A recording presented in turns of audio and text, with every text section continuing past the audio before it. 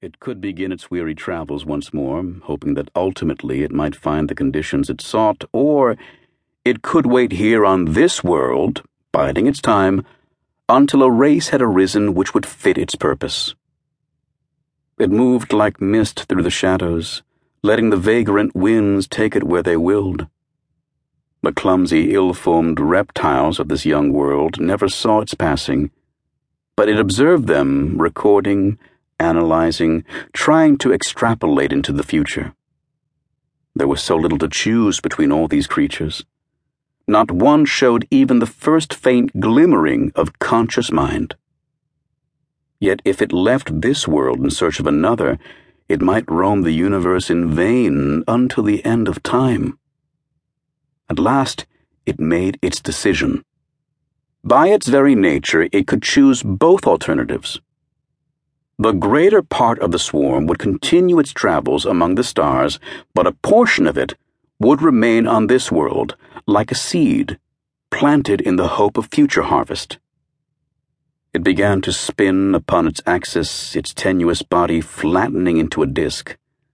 Now it was wavering at the frontiers of visibility. It was a pale ghost, a faint will-o'-the-wisp that suddenly fissured into two unequal fragments. The spinning slowly died away. The swarm had become two, each an entity with all the memories of the original and all its desires and needs. There was a last exchange of thoughts between parent and child, who were also identical twins. If all went well with them both, they would meet again in the far future, here at this valley in the mountains.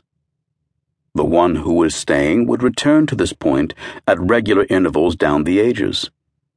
The one who continued the search would send back an emissary if ever a better world was found. And then they would be united again. No longer homeless exiles vainly wandering among the indifferent stars. The light of dawn was spilling over the raw new mountains when the parent swarm rose up to meet the sun. At the edge of the atmosphere, the gales of radiation caught it and swept it unresisting out beyond the planets, to start again upon the endless search. The one that was left began its almost equally hopeless task. It needed an animal that was not so rare that disease or accident could make it extinct, nor so tiny that it could never acquire any power over the physical world. And it must breed rapidly, so that its evolution could be directed and controlled as swiftly as possible. The search was long and the choice difficult, but at last the swarm selected its host. Like rain sinking into thirsty soil, it entered the bodies of certain small lizards and began to direct their destiny. It was an immense task, even for a being which could never know death.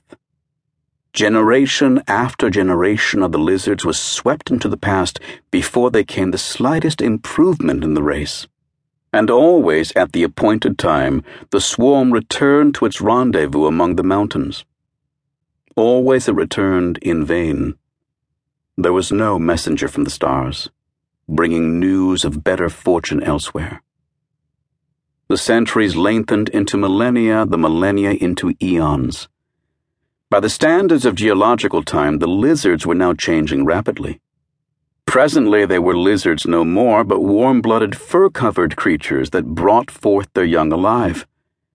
They were still small and feeble, and their minds were rudimentary, but they contained the seeds of future greatness.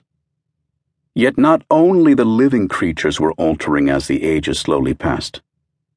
Continents were being rent asunder, mountains being worn down by the weight of the unwearying rain. Through all these changes, the swarm kept to its purpose.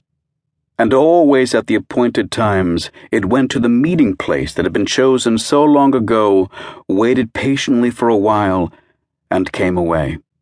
Perhaps the parent swarm was still searching, or perhaps it was a hard and terrible thought to grasp. Some unknown fate had overtaken it, and it had gone the way of the race it had once ruled. There was nothing to do but to wait and see if the stubborn life stuff of this planet could be forced along the path.